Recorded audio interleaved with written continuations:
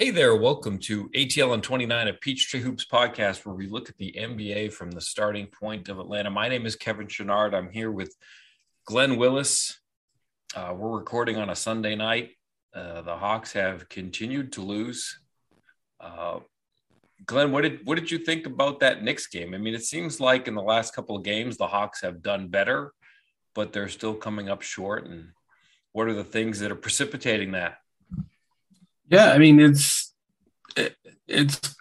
like it, as is often the case. It's kind of a little bit of a different thing each game that kind of reflects back to a general consistency issue where problems will pop up in different areas in each game. But as I was preparing to write after the game and kind of listened to the post game comments, I thought everyone's comments were kind of spot on. Like basically Gallo and Nate said, we've got to play a complete game and we got to finish games. And that's been an issue here. The second Miami game and now this Knicks game was abysmal finish. The last, 2.5 minutes, I think it was in Miami, and about the last four here against the Knicks. And then defensively, I know that the Knicks put together a solid offensive rating, but I thought when Trey said they played good defense for 3.5 quarters, I thought that was mostly true considering that we start thinking of them as at least a bottom 10 defense. Even if we're kind of assuming all the key pieces are back, they still haven't really played outside that bottom 10. So they played above their baseline defensively solidly, I think, for 3.5 quarters. And then basically the Knicks scored 9 points on the first four possessions under 4 minutes. The Hawks scored once on their first five, and that was the game, and which isn't all that dissimilar from kind of how the end of the Miami game went as well. We could talk about sort of, what they were doing X's and O's, what the teams were next to Miami were doing on defense, what the Bucks were doing on offense, and there's probably some interesting in the weeds type of conversation there. But the bottom line is just that the performance at the end of games, as they've raised their overall performance, just has been awful, and that's cost them a chance to get a couple of wins in close games here in the last week.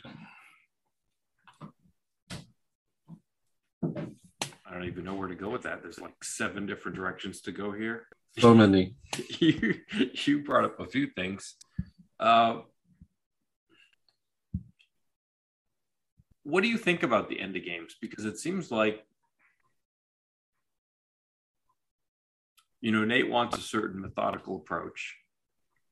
Trey doesn't always fit that methodical approach. That approach worked for them going down the stretch last season, and it hasn't worked this year. I mean, it doesn't seem like they've changed what they want to do.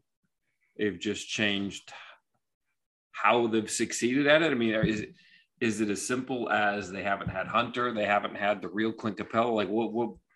It doesn't seem like strategy-wise they've changed a whole lot about what they want to do at the end of games. It just hasn't worked out as well. What's different? What am I missing about end game situations? I do think there's a continuity challenge. So if the listeners can kind of follow me here, I'll think back to the memorable end of games that have gone well. Just a few examples there, and then in the last week. So the first one that jumps out to me is, I don't remember, I think it may have been Trey's rookie year when they're playing in LA against the Lakers, and Trey basically drew LeBron one-on-one on the possession they had to score, and he absolutely smoked LeBron, but Tyson Chandler barely got a fingertip on that. That was an example where they set Trey up with a mismatch, and Trey attacked a bigger defender with his craft, and that's, he's not at that time, he's not was it close to the player he is now with all the work he's put in, all the development, things like that. There we might recall the Spurs game where they went in San Antonio for the first time in a couple of decades, I think, where Herter ended up hitting the shot from the left corner when Trey got a screen from John well on the right side of the floor, moved it to Hunter. Hunter took one dribble and threatened the middle. The Spurs defense kicked it to Herter in the left corner. So those are stark differences. One where Trey attacks the mismatch, and one where they use the threat of Trey to draw two defenders and open up a 4-on-3, which created that shot for Herter. Against the Knicks last year, in the beginning of that series, he went right at Frank Ntilikina, and John was there to give him the screen. Trey felt like he wanted that, but he kind of liked what he saw. Now they put Bogey in the right corner so that the defender couldn't come out of the right corner because that was the Hawks' best shooter. They had Gallo in the left corner, so they had their best shooters on the whole team in each corner to kind of create that, spread it out. So those are just 3 examples that I can recall kind of top of mind. But here in the last week, it's been in Miami over and over and over. They're trying to get Hero on Trey. And Miami is so good on defense that they basically burned like the bulk of the shot clock until, in some cases, they never drew that matchup. In one case, they drew the matchup with I think 5.5 seconds left on the shot clock. And so that, and that's in the Nate blueprint for sure. He believes in attacking mismatches and talks about it a lot, right? And that just wasn't working out. Miami was not really giving them anything of what the Hawks were kind of looking to attack there. And it does make you wonder, why not move on to a different plan? When I think it feels like it was 3 or 4 possessions where they got nowhere on that. And then in the next game, they actually got a few decent shots that didn't go down. I thought that they got more of what they were looking for in this next game. And just kind of couldn't get the shot to go. And I feel like what I saw in the Knicks game was a lot of pressure, a team that's feeling a lot of pressure to get a win. They desperately need to win. And they're kind of in a situation where through digging a hole consistently in almost every game, having to dig back from a double-digit deficit, getting back, in contact at the end of the game, you put in a lot of pressure on yourself by constantly giving yourself the only chance to win a game at the very, very end. And so that's what I saw. So I think Nate's thought process is let's draw the best mismatch we can and attack it. Before the coaching change, we'd see things like we saw in that Spurs game, right? But in that Lakers game from Trey's rookie year, they went to that mismatch too. So we see a little bit of that. I think it feels like we're seeing 80% of the time late in the game attacking an individual mismatch and less ball movement and less away from the ball screen action or whatever other kind of action and things like that. And so, Trey's a dynamic scorer, and I think I imagine that's what Trey wants at the end of the game, to be the guy, and you want your star to want the shot. But I don't know that that's always the best thing to do. So that's sort of just kind of my top line memories of some kind of significant end of game situations and the different things that we've seen. But lately it does seem like it's always get the best matchup for Trey to exploit and let him go at it, which worked great. Has worked great in some cases, but hasn't given them what they need recently. Well, you mentioned the digging out of holes, and it's easy to see how earlier in this season, there were a number of situations where the team had done pretty well through 2.5, 3 quarters, and the bench would kind of give it back early fourth quarter. And then that deliberate tactics, you didn't have quite the lead that you might have otherwise had because you were given a lot of points away early in the fourth quarter. And maybe that's something that didn't happen as much last season, but at least the last couple of games, the benches look like it has some juice. I think we've seen some of Gallo's best basketball of the season. I mean, he had a great December shooting wise, but he looks a little sprier. I think he looks as quick as he's looked all season. And, DeLon Wright's playing pretty well too. Like his defense, it's kind of always there, but it just feels like he's fitting in better than he has at any point this season. So is it fair to say that maybe it's still kind of weird because they're still losing these games. And I guess a big part of that, of course, is that Trey doesn't seem like he's Trey, and we'll get to that later, but is the bench playing better? Is that fair to say? I think it is. That was the best. The Knicks game was the best Gallo game in a long time. I think it's the best game this year, especially, I was kind of joking to myself when I was watching him play defense against the Knicks that maybe he had seen a lot of our tweets and such, kind of poking a little bit of fun at his closeouts. Because I mean, he did a great job on Randall, and he did in the playoffs. I mean, he's too.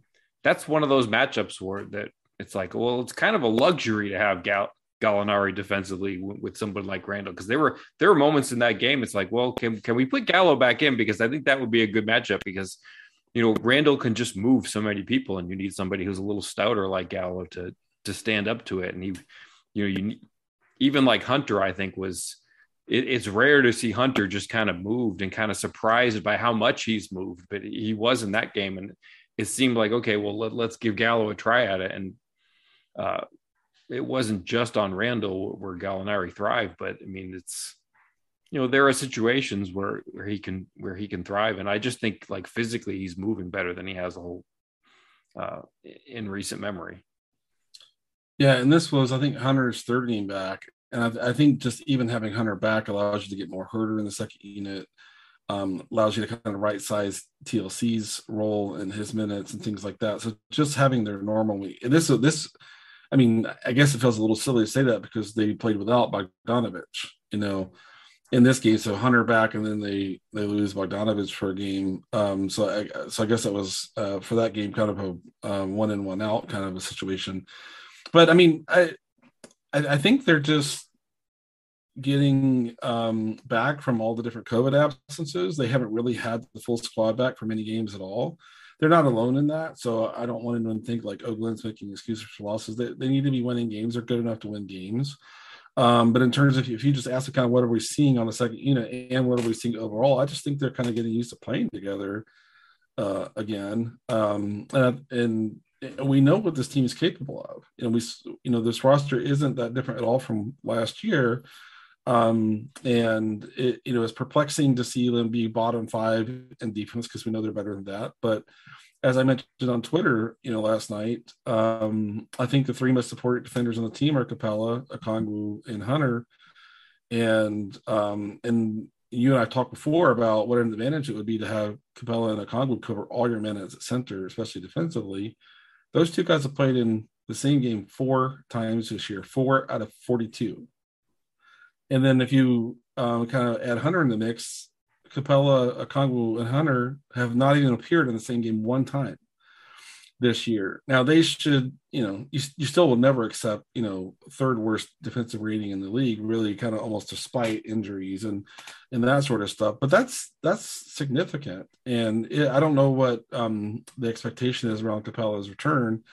But if they could kind of get all 3 of those guys in the lineup game in and game out, I think you're going to start to see them, benefit defensively from that. Then that in turn takes pressure off of you on offense, because you can have some confidence. You can get stops. When you can't get stops, you feel like we have to score on every freaking possession, especially at the end of the game. And that, I mean, even for the greatest players in the world that play in the greatest league in the world, that turns into real human pressure. And so it's all kind of connected in my mind. But I think if I had to pick one reason why they're starting to play better, apart from the end of the game right now, it's just getting everybody back and kind of getting that roster kind of get that rotation kind of put back together in a way that constitutes the first and second unit that has some viability.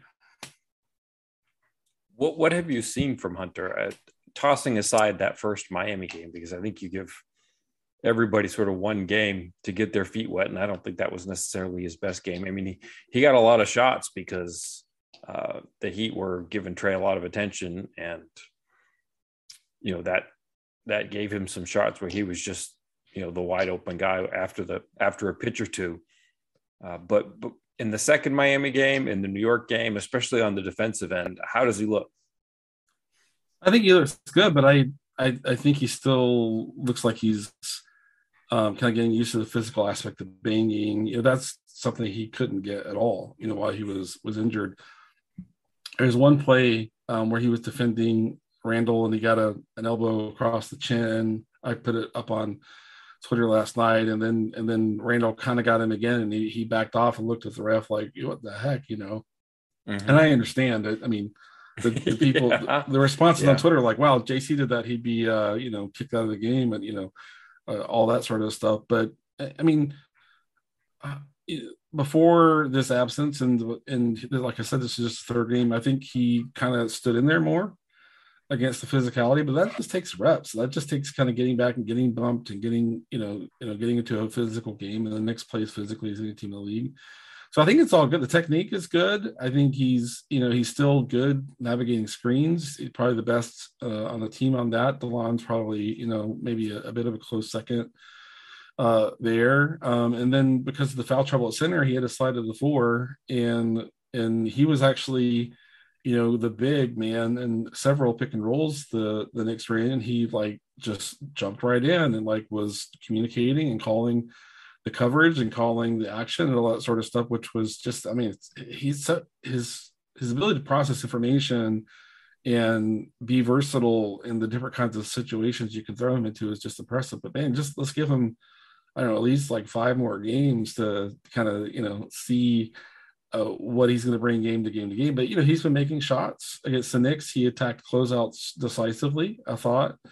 And just his, the pace with which he plays individually, whether he's kind of reading the closeout defender to either get the shot up before the closeout defender can get there or attack it, he's been decisive. And I think his pace has been better than I expected these first few games, because before he went out with injury, he was playing in second gear. It seemed like a lot of times when the rest of the team was in fourth gear. That's been better for somehow since this last one. But he adds so much. He can offer a little bit of occasional rim protection from a small forward. He helps them rebound a ton, especially when they've been smaller at the bigger positions lately without Clint. So there's just so many different categories that he contributes, and he's going to help. They're going to win more games with him and without him, for sure. What else are you seeing besides what I mentioned? I guess the only thing I would add is sort of the next step for him, because he is so good at attacking closeouts, was I want him to be able to kind of make a read on the fly when he's moving, when the appropriate move for him is to put the ball down and start going. I want him to read, because at that point, usually the defense is kind of tilted one way or another, and there's somebody who's open, and I don't think he's necessarily seeing who the open person is at that point. And I want him to get better at that. But that's one of those things where when you're injured and you don't get the reps and you haven't had a whole lot of NBA experience, it's going to take time for him. But I think that's definitely one of the places he can grow. Yeah, and sometimes he sees it, but it's also a matter of how quickly do you process it? Do you see it and get it out fast enough that the defense is cooked, or do you get it out 0.3 of a second later and the defense recovers? And I think a lot of times now he sees it, but he doesn't see it fast enough to really penalize the other team. Yeah, and he's had over this whole career, really, he's had to spend so much time on injury recovery that you wonder how many reps he gets in his individual practice time, even at a drop-off pass, when a big man jumps at him, and at least, especially with guys like Capella and Okongwu and Collins on the roster, you want him to take advantage of those guys that can finish, especially with any space at all, there. So I agree with you. That's kind of the next step. But that Knicks game, when they weren't really getting into the paint at all, he was the one that kind of in the third quarter started attacking, towards the paint, towards the rim, and which was helpful. And they started kind of generating some buckets there internally. And it's kind of funny because he has so much length and he has such a high release point on a jump shot and when he's kind of getting to the rim and the backboard, that you want him to just kind of be aggressive. But there are other times when, especially when he's attacking the weak side, that Trey has kind of set that up, that if it's a single defender that's either going to jump at him or stay with the big man that's down in the dunker spot, for example, you want that to be snap decisive, and that's not something we've really seen from him, and would be a great next step for him. I think honestly the Hawks' biggest issue right now, and when it's going good, it's the biggest benefit, and when it's not going well, it's kind of the thing that's going to pull him back, is that Trey just doesn't look like himself. He really hasn't looked like himself since the Portland game. He missed the Sacramento game, if I'm tabulating these correctly. And right. Since then, he just hasn't looked quite right, I guess. One of the things you noted was that, leading up to that Portland game, he had a bunch of favorable matchups and he cooked those matchups and things got harder after that. But I mean, is it possible maybe that he's just not physically right? I mean, does he look right to you? I don't know that he's as, typically on offense, he's pretty relentless, merciless to the other team. Like if the strategy is to just kind of attack with the dribble, he can do that as many times as needed. It seems like there are instances where he doesn't necessarily want to do that over and over and over now, but maybe I'm missing something out. What do you see? Yeah, it was kind of funny to start with. You saw that contact with Nurkic in Portland is something more significant than I did originally, but the more I watched him play since that game, I'm coming around to tell myself Kevin was right. I think that, and he missed the next game, which says something, as well. So I have no idea if you would admit it or not, but he does look like he's avoiding contact a little bit more, and he's a little more hesitant to kind of get into traffic in the half court as compared to we see in typically seen, I think, especially up until that Portland game. But I mean, the other part of that since then, it's been Lakers, who aren't an awesome defensive team, but they play basically veterans, as apart from Monk, and one or two other young guys like Thornton Tucker, and then forgetting the kid who plays at the small forward, Reeves. There you go. And then Clippers, who are super sound defensively, Heat as sound defensively as it gets. And so when it comes to junkie, yeah, for sure, and like opportunistically physical, and then the Knicks are just like maybe the most physical defense in the league, and they're super. It's kind of funny because when I went to look up like what their defensive rating was, and they're not even league average, and I was like, that kind of surprises me. They're better defense than that. Then I remembered how bad they are offensively and how their offense just doesn't allow them to get set as much on defense. So and they hide some of them in the bench too. Like the starters are pretty sound, but you bring some players off the bench. Sure. Yeah. That's true. But I mean, if we go Lakers, what they present, and I mean, LeBron was not assertive offensively in that game, and he was basically lurking, for trade that whole. If you go back and watch that, he's pounced. He created, I think, himself like 4 turnovers in the first quarter on deflections and things like that, where he was jumping Trey stuff.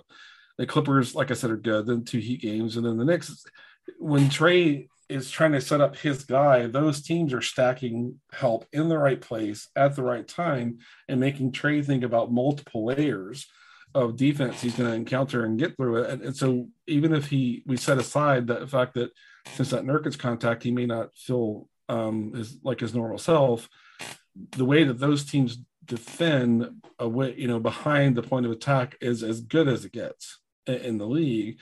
And I think that's been having an impact on Trey as well. There's been a few times when there's been one of his head scratcher, logo threes. And I think part of that just might be like, this is going to be a better shot than I get if I try to, work through all the different kind of, traffic, the defensive traffic you have to get through. So, I mean, next game's Milwaukee. Good luck, Trey, there. They're really sound too. But it's been an interesting kind of set of defensive teams to encounter.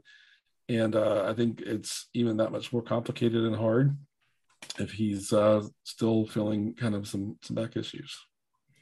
Actually, one thing that I would add, and it's, you kind of mentioned it a lot of times on the flip side with Clint, is that, Clint does so much work as a screener. Clint really frees Trey up. And I like Onyeka in that regard too. And I like Gorgie and I like Trey. I don't like Gorgie and Trey together. Right. They just have negative pick and roll chemistry. I don't know, that pairing is not working. Like Gorgie doesn't seem to love rolling. When he does roll, Trey and him see different things and the ball ends up in the wrong spot. That's certainly one of the things that I think factors into it, is that he hasn't, if he had a healthy Clint, that some of these games would look different. That pairing has been rough. But they can both do things, but they just don't have that sort of chemistry that you would want to drive the engine. Yeah.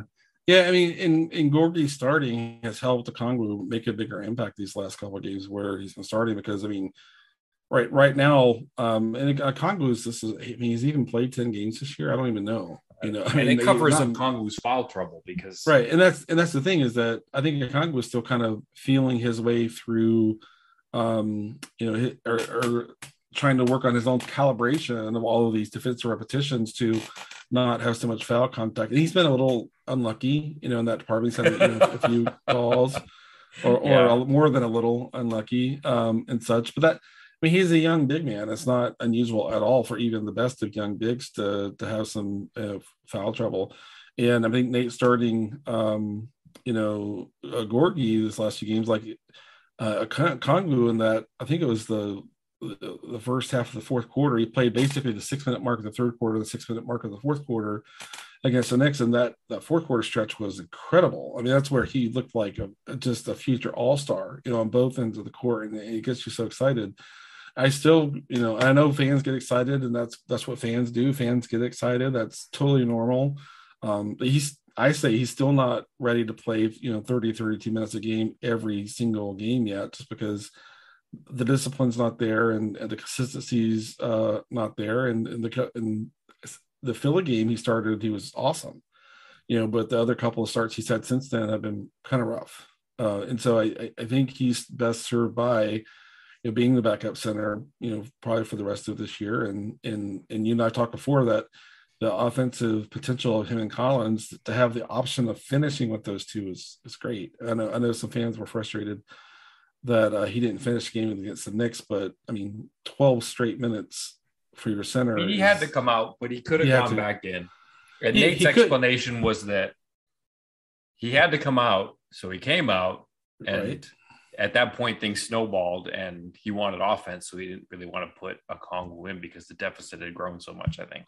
Yeah, and I went back and looked at it when I was writing after the game, and Nate is exactly right. I mean, everything any head coach says after the game about their decision, you kind of like, I don't know if I really believe that, because they're dealing with the media, and they're, none of them put all the cards on the table, and the media and everything and stuff, because they have strategy. Nate said something yesterday like, and you guys have been asking why Cam wasn't in the rotation. I was like, talking about, like, that was one where I was like, well, hold on, we're going to do a fact check on that. When was Cam not in the rotation for us to ask why isn't Cam in the rotation? Like, it made no sense. Anyways. Yeah. No, but I went back and looked, and so basically they were good from this. So Gorgie went out at a timeout with like 6:20 left in the fourth, if I remember correctly, from the play-by-play, and they were good to the 4-minute mark. I think it was a 3-point game at the 4-minute mark, and he would have needed those 2 minutes, obviously, at a minimum, to rest.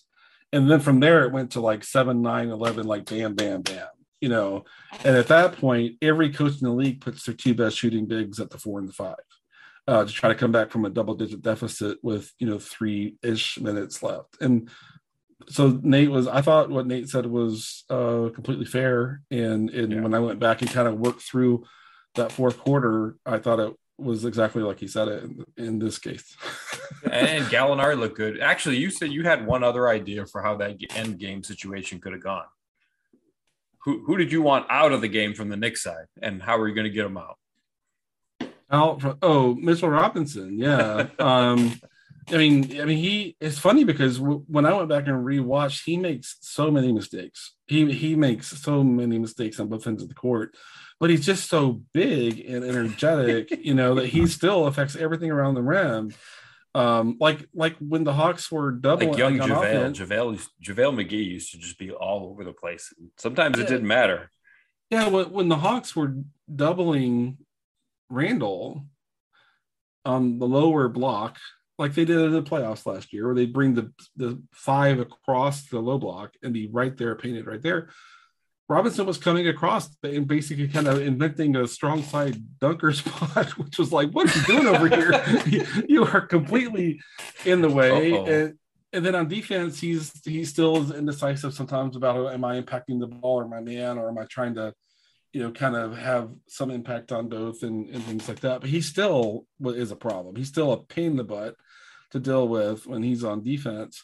And I thought one way to kind of give the Hawks, a defensive path there late was to hack him, because the Knicks were in the bonus for so long that even as soon, especially when Okongwu went to the bench, because that lucky with Collins and Gallinari at the 4 and the 5, and Okongwu was anchoring their defense so well the first half of the fourth quarter, and when he went to the bench, I thought, well, that's gone, that yes, as well as Gallinari was playing at the 4 and on Randall, and as helpful as John can be, I just thought, like, well, the whole foundation of your defense for the last 6 minutes is sitting on the bench right now. Why not hack, Robinson? And in addition to that, if your goal was to get Okongwu back in, if you're slowing the game down by putting him on the free throw line every trip down for 3 or 4 trips or whatever the number would have been, that would have given you a path to getting him back in with, say, 3 minutes left and hopefully a 2 or 3 point game, a 1 possession game at that point in time. And I was frankly kind of disappointed that didn't happen. Very good. That's a bummer to end on. Is there anything else that you wanted to bring up tonight? I think we've hit on a lot of the key topics that we had planned, but I haven't missed anything. I mean, they're playing better. They're playing better, and it's funny because I'll put things on Twitter like, hey, this was an improved performance. People are like, oh, you're so optimistic. I'm like, nothing I said was optimistic. I'm just telling you what I'm seeing, that, and in my own experience, Miami's good. I believe in Miami. And the Clippers are so good on defense. I mean, so good on defense. And the Knicks aren't that great. I mean, I'm not saying that as a Hawks person trying to, the Knicks are having a better year than the Hawks right now. But the Knicks, when you're like in a rut, like the Knicks are like the last team maybe you want to see, because they're just so physical and just junk everything up. And, and so Trey and some of the rest probably feels like, I just want a normal game. Just kind of just get one, normal game where there's not a PJ Tucker, and not a Tosh Gibson, not a Kyle Lowry or whatever, and all that sort of stuff, not a Marcus Morris, et cetera, and stuff. So it's kind of funny, but they are playing better, and all they can really do right now is take the positives, the increasing number of positives from each game, and they have to have confidence that if they just keep playing more consistently with good habits, good effort, good focus, good connectedness, all that sort. I know it's not like a coach, and I am a coach in a sense. Nothing to do with NBA, but you have to trust in all those things like habits and connectedness, communication, and being more consistent, and know that that's the path to getting wins again. And this is their second time this year they've lost 5 in a row, which sucks, and it's not fun to watch for a fan, but they are playing better. And so there's another win out here not too far down the road. I have no idea if that happens on Monday against Milwaukee. Milwaukee's been struggling themselves. I think they've lost 6 or 7. So, but it still feels like an icky game for Atlanta, because of what the Bucks can throw at them defensively, which has been tough. But it's funny. I went after the game last night and looked. Was like, do they still have the second best offensive league? And yep, they do. Really? Incredible. I know. And so they're, even when it looks pretty messy, and even when it disappears on them in the game, what they're doing offensively is still easily good enough.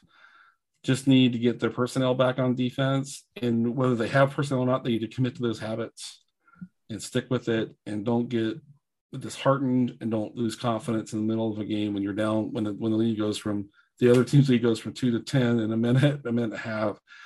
And I get it, they're human beings, and so they're experiencing the emotion that kind of comes with, like, oh my God, here we go again, which is an inevitable thing to mentally process, right? But they've got to work together and push each other, through that, encourage each other through that. And that's the only way really to visualize that path forward. And, I think they're going to have another stretch this year where they're playing really well. I know that. Will it be too late to really get them, really up in the standings? I don't know. We're getting late in the season for that, but the template's still there. I'm confident in that, as long as they can have some positive mental framing, within themselves. So long answer to any other thing, but I still look forward to watching this team be a fun watch again this year. I know it's coming. I don't know when, and I don't know if there'll be enough time to really recover all of their goals of the year. Probably not. But should still be a fun watch. Very good. I appreciate the time, sir. Thank you, Kevin.